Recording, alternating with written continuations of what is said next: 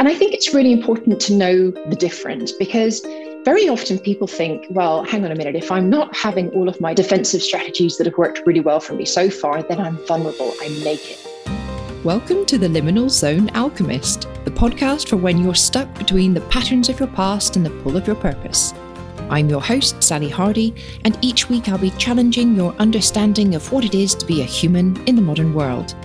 I'll help you free your innate genius from the socialized shadows, reconnect with your inner knowing, and lean into that pull, letting your purpose guide and support you with ease to the impact that only you can make in the world. Okay, get comfy, set your brain to curious, and let's get on with the episode. Hi, I want to talk to you about the difference between defense and protection and why that's important.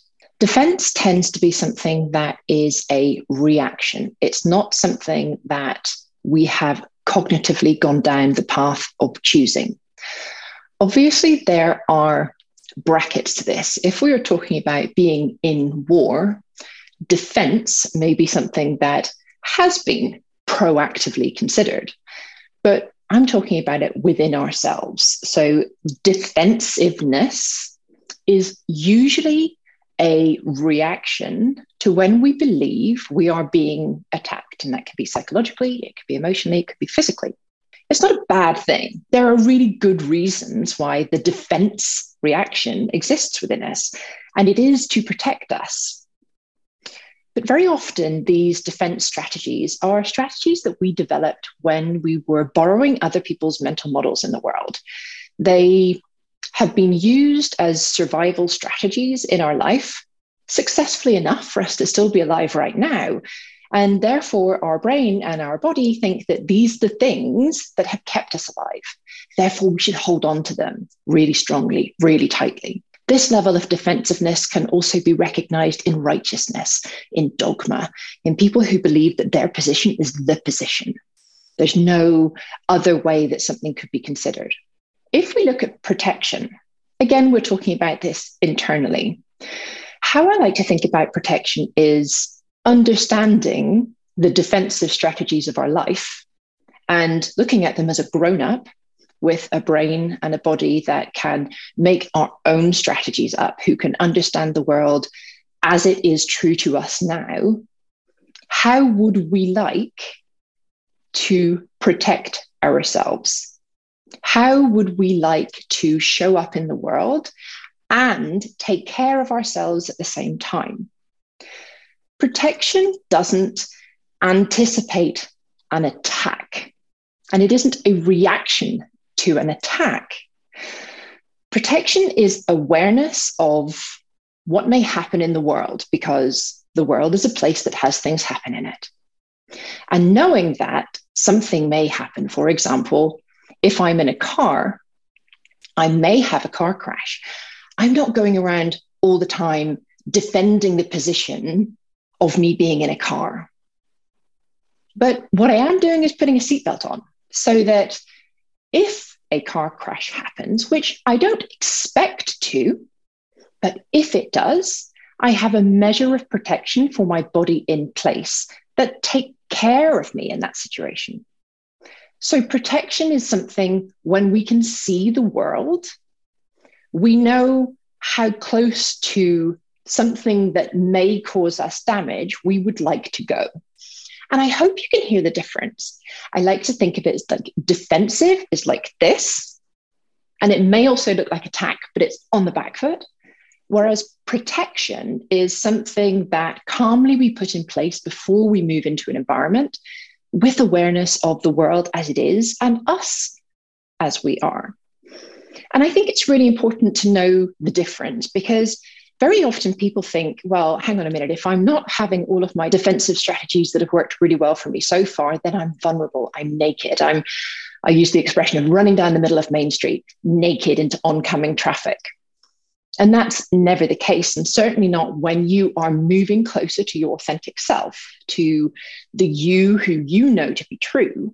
We want to protect that. We want to treat it kindly, as we would do a baby or a sapling. We wouldn't leave a baby out in the sun, just as we wouldn't leave a sapling out in the sun. The sun isn't a problem. The sun exists and the sun is part of life, but too early on, it could be damaging. So when you move closer to your authentic self, I'd love you to think about the protection that you would like to put in place. And it could be, for example, that protection is, I show this part of me with these people. And that doesn't mean that you are hiding, defending defensively from others. It means you're choosing where to express, where to expand. You're considering your safety from an adult, calm brain, and you're choosing where you want to put the cones around any potential danger. When you do this, what you're allowing yourself is to expand in safety. You're allowing yourself the knowledge of the fact that danger exists in the world. That's why we have fear. But that not all dangers are the same. Not all dangers are actual dangers. Some of them are perceived. And we don't have to react to all dangers in the same way. We get to respond based on our awareness of the situation as a grown-up. We get to put protection in place that serves us, and we get to change our mind. If something happens at that level of protection, maybe you decide, oh, actually, I want to pull back from that a little bit. That's okay. You get to change your mind.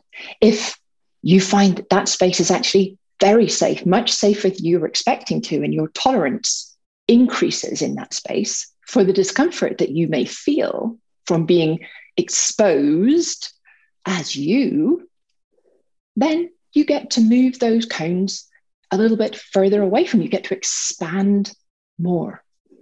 So I hope that this shows you how valuable it is to really look at the strategies that you're using if you're using defensive strategies, particularly if they are coming from a childhood where they helped you survive. If you have higgles and piggles in your childhood that you want to grab a hold of these strategies and keep them really close, really tight. You believe that these strategies were the things that kept you safe. I think it would be curious, if nothing else, for you to take a loving, calm, spacious look at those and see if they're really serving you. Or could you be better served by looking to the world as it is right now, when you're calm, filled with love for you, and deciding where you'd like to put some protection in place so that you can be as much of you as you wish to, wherever you want to. If you enjoyed this episode, and I hope very much that you did, don't forget to hit subscribe so all future episodes get automatically downloaded to your listening platform. And come hang out with me over on Instagram.